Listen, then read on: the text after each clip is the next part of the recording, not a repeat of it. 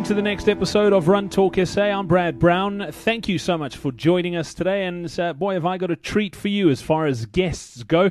I'll tell you who that is in just a moment. But don't forget, our next Comrades Marathon webinar is taking place. We're publishing this podcast on Monday, the 3rd of November. The next webinar takes place tonight at 8 p.m. South African time with myself, Brad Brown, and Lindsay Parry. So you've got an opportunity to register if you're downloading this and listening to it on the day that it is published. All you need to do is go over to runtalksa.co.za/comrades. Okay, it's runtalksa.co.za/comrades. Register, join us tonight, and you can get all the info on that page as well. We will be having a video replay. You can also download the audio after the fact if it doesn't work in the time zone that you're working, but we look forward to helping you on your Comrades journey as well. It was a pretty interesting weekend this weekend as far as marathons go. 3 big city marathons. The first one, the Shanghai Marathon in China. Congratulations to South Africa's Stephen McCorker winning that. So great start to the city marathons on Sunday for South Africa. And then it was the Nike Soweto Marathon, which took place in Soweto. It was great to have that back on the calendar after all the wranglings last year. It didn't happen. And by all accounts, pretty good. 1 or 2 little issues, obviously, as there always is in a big race like that. But I think they're definitely well on track.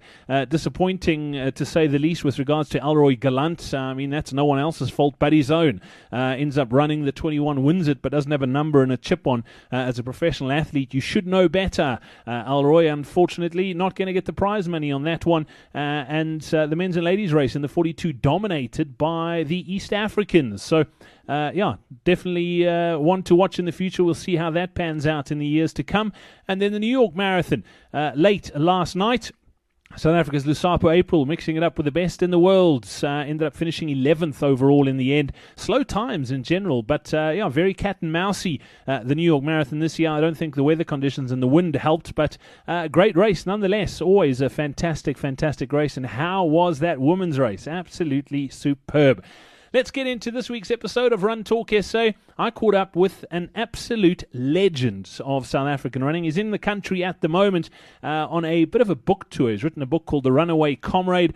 He's probably the most unluckiest guy, or the best runner, I should say, never to have won the Comrades Marathon. Finished second behind Bruce Fordyce. Just a wonderful, wonderful chat with Bob de la Motte, and that's up next.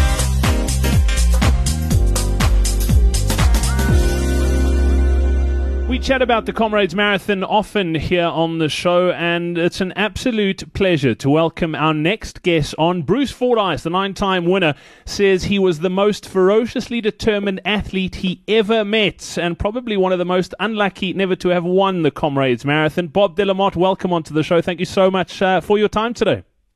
Oh, thank you, Brad. It's my absolute honor and pleasure to be on your show. Bob, it's great to have you back in South Africa. You've been living in Australia for many, many years now, but you've written a book, and we'll chat about that for a moment. But sort of talk to us a little bit about your running at the moment. Are you still ticking over? Are you still running? Yeah, well, I turned 60 this year. You know, the clock shows no mercy or grace for anyone, and I ran Boston Marathon as a 60-year-old in honor of Mike Plikes, who was kicked out of the race in 1985 as a coloured South African, and he was denied an opportunity of winning that 85 Boston overwhelmingly because Jeff Smith, the English runner, won it in 2:14. Plikes came home and he won the SA Champs in 2:08. So Plikes could have won 6 in a row. So that was my motivation to get running again as a 60-year-old, because literally between the age of 50 and 60, at the age of 50 I did Ironman, which I really enjoyed. I did 10:30 and qualified for Kona. But it introduced me to cycling, and I spent the next decade, I cycled well over 100,000 kilometres, firstly on the road and then mountain biking, including Cape Epic and Crocodile Trophy and some events that make Comrades look quite easy. So, yes, it's lovely to be running again. I've enjoyed my running over the last 18 months, enjoyed running with the groups in Cape Town and around Joburg and around the rest of the country over the next few weeks. Brilliant. Well, let's talk about why you're in South Africa. You've written a book called The Runaway Comrades, and you're on a bit of a book tour at the moment. Tell us how this book came about. Obviously, Comrades was a big part of your life, and And I mean, you were smack bang in the middle of the Bruce Fordyce era, and he was just phenomenal back then. I mean, you broke the Comrades record and still didn't win Comrades. So it was an interesting time to be racing, particularly at the level you were running at, and you just came up against someone who was a phenomenal competitor. Yeah, well, I think it worked both ways. You know, he wouldn't have broken those records if I wasn't there, and I wouldn't have run the times if he wasn't there. So, you know, like in tennis, if there's a great 5-set final in Wimbledon, it's a great final, and you know, running second is not altogether bad. Look at Alana Mayer at the Barcelona games when she didn't win, but she ran a second place that I think won the recognition and respect of sports people around the world. So, yeah, I got a good shot, and Bruce won. That's the bottom line is he beat me. You can't reverse that, and you know, for me, it was very much a weekend hobby. I mean, I was a full-time chartered accountant partner in KPMG, so I was with 3 kids and running with mates early in the morning and on the weekend. So I guess in a way my result was quite astonishing given I was up against a full-time professional. And on the other hand, if someone had said to me, you're going to have 7 days a week to focus on the Comrades and nothing else, I would have had zero motivation to do that. So my running helped my career enormously, and it was the ideal blend for me. So, yeah, and, you know, as to, you know, Bruce, I think, you know, full marks, the guy was unbeatable, like bulletproof, invincible, and there have been very few athletes in the world that can defend the title year after year after year the way he did. So, yeah, no, it's just one of those things. You know, you can't choose your timing.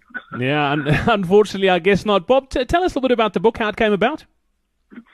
Okay, the book, well, it must have been about a couple of years, 2011, I think, South African journalist Dwayne Heath tracked me down in Perth, and he was researching obviously the 25th anniversary of the 1986 legendary run of Fordyce, and we had a handshake with 14k to go, and then the dice was on, and we both broke the record.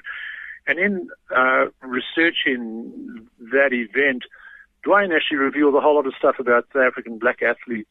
For example, the death of Vincent Gabashane Rakabele, who was the first black runner to win. He ran unofficially in the Comrades in 1974, but really to the standing ovation, overwhelming support of all spectators and, you know, athletes are wonderfully fair-minded people, and I think very supportive and encouraging of anyone who participates. So Rakabele had an amazing reception. He then went on to a gold. 1976, he was the first black winner of 2 Oceans, and in a new record. So, and he was one of the, you know, he really underwrote that event as the personality, the big smile of Rakabele. And he just disappeared. And in 2009, Dwayne Heath, the journalist, went to enormous lengths to research what had happened to Vincent, and he found out he had died in 2003.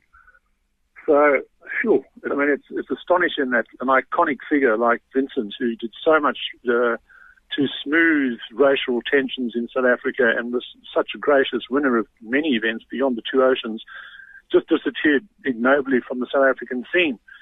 So we started exchanging emails, and I started sharing some of my amazing experiences and friendships with great black athletes in South Africa at the time. And he said to me, "You should write." I thought, well, no one's ever said I should write, so I started. And that germinated the concept of the book.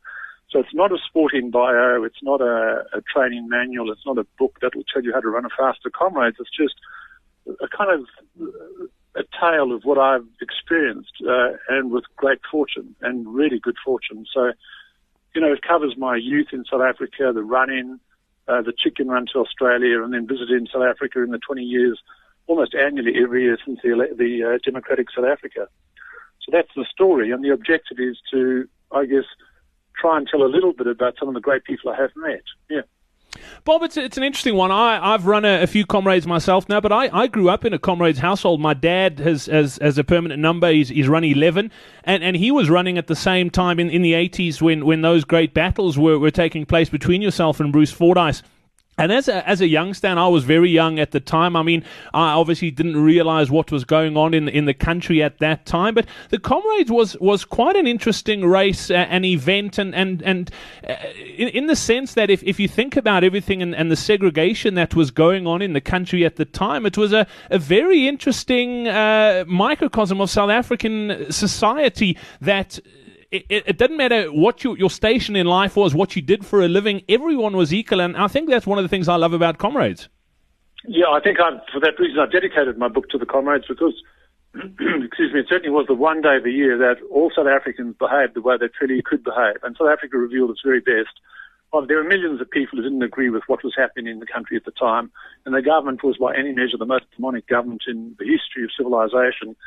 And yeah, that's the past. But my book records what the real situation was in at the time. And for guys like Isaiah Chowle, he won 2 Oceans on debut, he won JSE on debut, he won Corky on debut, he won 9 Comrades gold medals. He was a sub 530. He was the second runner to break 5:45 on the up after 4 dice, and he was the 4th runner to break 5:30. Very few have broken 5:30 and not one. And today he's a impoverished driver living in Tembisa, doing a really, really humble job at the age of 60. But, you know, on the day, in the context of Comrades, and it still is, I watched the Comrades streaming this year live in Australia, and it is absolutely magnificent as it was in the 80s. So I think it's one of South Africa's most iconic national treasures, because people they just behave wonderfully, and that's what society is all about, you know, fair go, opportunity. You know, unfortunately, I think some of the guys from the 80s have not, who really, they were as brave as the Walter Sisulus and the Nelson Mandelas who were banned. These guys were running an enormous risk within their own communities, and at the risk of being seen to be supporting a white regime, but they didn't. And there was never an incident for these black champions, whether it was Matthews Matswaratu, Lupin Fowl, Matthews Tamani, Kenny Jacobs, the list is endless, Gideon Mashaba, Sipewe Kwele. These guys won in devastating times, and they won with grace and dignity and big smiles. So, yep, I think they're kind of the forgotten heroes of that era, and it would be wonderful if we could kind of resurrect a bit more recognition for them, yeah. Yeah, absolutely. Bob, obviously you're living in Perth, in Australia now. You do come back very often, but looking in from the outside, looking at South African athletics, I mean, I think back to those times in the 80s, we had some incredible runners, whether they were black or white. I mean, we were producing world-class athletes, and the sad thing is, because of what was happening, many of them couldn't perform on the global stage. Looking at what's happening in South African athletics now, well, what's your take on the way things are panning out? Well, Brad, I can comment on what I experienced in the 80s, but I'm in no position whatsoever to comment on the state of affairs as it currently stands in South Africa, and it would be awfully impolite or inappropriate of me to say anything in any event. But in the 80s, not forgetting, the Comrades in athletics was virtually the biggest show in town. There were 2 sports, the Currie Cup and road running, because South Africa had been banned from every form of competitive sport globally, except for tennis and surfing or Formula One racing. So, you know, there was a huge focus and emphasis on running. And I have no doubt that kind of the sheer human insult of apartheid actually was a massive motivation and incentive for any black runner to say, look, I'm as good as any other guy in this country. I'm as good as any athlete, and just watch me perform. And there was this huge incentive running for pride, you know, and not forgetting there was a bit of cash. So, you know, if you won 2 Oceans, it was 250 Rand or 500 Rand, and that was more than a month's wages. So there was cash on the table at, you know, in fact, all the races except Comrades. And the performances were sensational. As to what's happened today, well, you know, the world is your oyster. Everyone is spoiled for choice. I think the last superhuman effort we saw, and I'm not detracting from, you know, wins at Berlin and like Willie Matala at New York, but Josiah Sagwani's win in the 1996 Atlanta Games, at the time he was earning 480 Rand a month on the mines, and the government had put up 150,000 Rand incentive for any South African athlete who got a gold medal.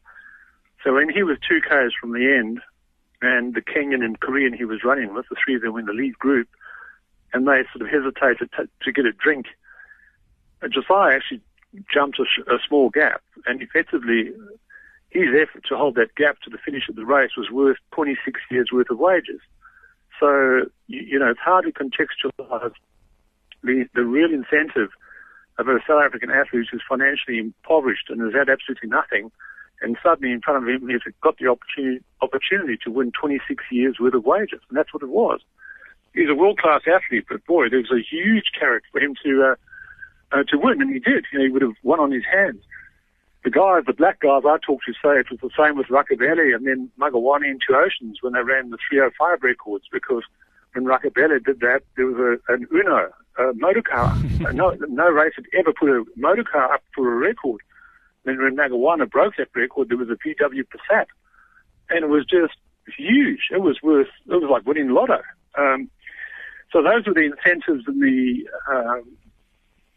issues I was aware of in the 80s. As to today, I think there's still world-class performances coming out of South Africa. But, there's structures and people and management and there's choice. There's a lot more global competition. South African athletes can go and run marathons anywhere in the world on any weekend. So when do you save your best efforts? How does your life change if you win an Olympic gold? I don't know. I mean, it's for someone else to comment on the current state of affairs, I'm afraid, Brad. Yeah. You mentioned in the book as well that the book's about your life growing up here in South Africa, and you said the chicken run to Australia. What made you leave, Bob? Well, the government, 1987. I had a great dinner with Mark Plagues the evening before Boston this year, and Mark and I hadn't seen Mark since 1987. We ran thousands of kilometres together in South Africa, and Mark really was responsible for my quantum improvement in running. He taught me such basic things and was so generous with his advice.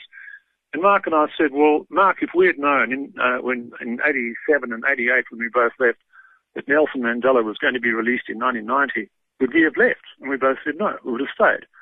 But in the context of South Africa at the time, I mean, take 1976, Soweto was absolutely erupting. It was a volcanic eruption of legitimate human demand for just right and legitimacy, and people were being shot mercilessly. I mean, we see high-profile celebrity murders or tragedies in South Africa today, and there's mass media interest, etc. But South Africa in the 70s and the 80s were tragic, absolutely tragic killing fields. And I'm not trying to replay our broken records. That was the reality of the country. That's the history of the country. And I hung in as an optimist, and I hung in, and I did all I could. I was not prepared to be a conscriptee as I was. I was a young guy, young white South African, who the government could send up to Angola on a mission to go and kill the enemy. Well, who was the enemy? So I had 3 young daughters in South Africa, and I was not prepared to have them grow up in an environment that was just so unjust. That was the basis for my leaving South Africa. At the time, I had the most amazing career. I had just the most wonderful family. I had a group of friends that are irreplaceable, and I have a South African heritage. So was it tough? It was beyond description. It was just, if anyone's done it, they know just how hard it is. So, yeah, that was the decision. All right, and looking back, particularly at your running days here in South Africa, have you got any regrets? Oh no, I had some. Goodness me, I had some great wins. I probably never ever thought. My intention was to run one Comrades, which I did in 1981. Bob, isn't that everyone's intention, just to run one Comrades? Exactly. So I think I can relate to, and I am. Comrades has given me one of the greatest blessings in life, one of the greatest lessons in life, because at first Comrades I ran in over 9 hours. Absolutely, it decimated. That broke me. I was physically wrecked. I really battled. I crawled my way to the end. That was the year Fordyce won his first Comrades, and he finished 3 hours ahead of 3.5 hours ahead of me. So that was my introduction to Comrades, and it was a life-changing moment. So never at that stage did I ever think I'd actually come back and be competitive and achieve what I subsequently achieved. So as for regrets, I have none whatsoever. Just the most amazingly positive experiences, good fortune, and friendships. On Monday this week in Cape Town, Talani Sidisi is with him, my old RAC clubmate who won 2 Oceans in 1986, and who flew in at midday on Monday from Colorado for the book launch, Johnny Halberstadt, South Africa's most versatile athlete ever, by any measure. And he was a guy who was called a sporting terrorist by the old nationalist apartheid regime because he stood up for the rights of black athletes, and he was outspoken. So those friendships are never ever replaced. And, whether it's running with the guys around Bedfordshire this morning, where the banter comes faster than the kilometres, and you've got to have a sense of humour and a pretty thick skin. You know, it's a wonderful, wonderful sport, and I think I'll go back to my comment about Comrades in the context of South Africa. It's an iconic treasure, and it should be preserved as such. I know it's probably impossible to do, but if you have to think back and think of your favourite memory of running in South Africa in those times, what would it be, Bob? Oh, well, just the training runs on the Highveld. You know, you run through jacaranda line trees and go belting up and down the koppies, and you know, it's just wonderful. The bird calls, you know, just the sheer beauty of Africa, and you know, friendship. That was it. Running, having a hell of a lot of good exercise, a lot of banter, and you know, you do form. I think Arne Yates in the introduction to my book does hit the nail on the head. Men are not very good at kind of opening up. But when you run long enough with a bunch of men, and I mean, you could have women. Sonia Laxton used to run with us. You do form a special kind of bond, and it's a very honest bond because it's such a simple, naked sport. You know, very, very simple, virtually no barriers to entry, and it's just human endeavour and ability. So and commitment, and a bit of a tough mind. And it's a great. And I've got absolutely wonderful memories of. In fact, I don't think I've a single day, apart from my first Comrades marathon, that really brutalised me. it's a great leveler, isn't it? It's wonderful, absolutely, and that's I think it's the if you blow in the Comrades with 30k to go, you blow. You can't sort of limp in or. I think it's such a wonderful event, and running still continues to give me enormous pleasure. Bob, the book tour, you've still got a couple of talks lined up in South Africa over the next few weeks. I know you're going to be doing one at Wits in Johannesburg this week. What's on the cards, and how can people find out where you're going to be and what you've got planned? Okay, well, there is a website, www.runawaycomrade, and that's one word, so it's just runawaycomrade.com. And the runaway comes from the South African press. When I left in 87, the late Kit Katzen, who was an investigative journalist, did quite an extensive exit interview on me, and he called me the Runaway Comrade. So somehow that dropped out as the, it's a sort of a subtle play on the Comrades Marathon, maybe the Comrades at the time. So, and we're very busy in Johannesburg the whole of next week, and then Comrades Marathon Association on the following Monday, Westville Athletic Club on the Tuesday, East London PE Plet, back to Cape Town, and then Jenny Crayers-Williams and her book club, which I've been very lucky to be invited to. And clearly I have the flexibility to respond to a few other requests before the month is over. Fantastic. Bob, it's been amazing chatting. I have very fond memories of watching you run as a youngster, and it's one of the reasons I started running. So thanks for the memories, and it's great to have you back in South Africa, and I can't wait to get my hands on a copy of the book. Thank you very much, Brad. It's been my absolute pleasure. Just to wrap up, where can people get the book? Is it available online, most retailers? Yeah, in Johannesburg and around the country it's through Sweatshop. Available online, it's via Kindle. But hard copies are available in South Africa. In fact, all major book stores, if they don't have it, should be able to get it because it's on the national book. It's in the national book warehouse and on the register, blah, blah, however the industry works. So I'll be physically just selling them at the various presentations and functions over the next couple of weeks, but they'll be in the bookstores soon. Excellent stuff. Bob de la Motte, thank you so much for joining us. Thank you for your time and enjoy the rest of your stay in South Africa and safe travels back to Australia. Thank you very much, Brad.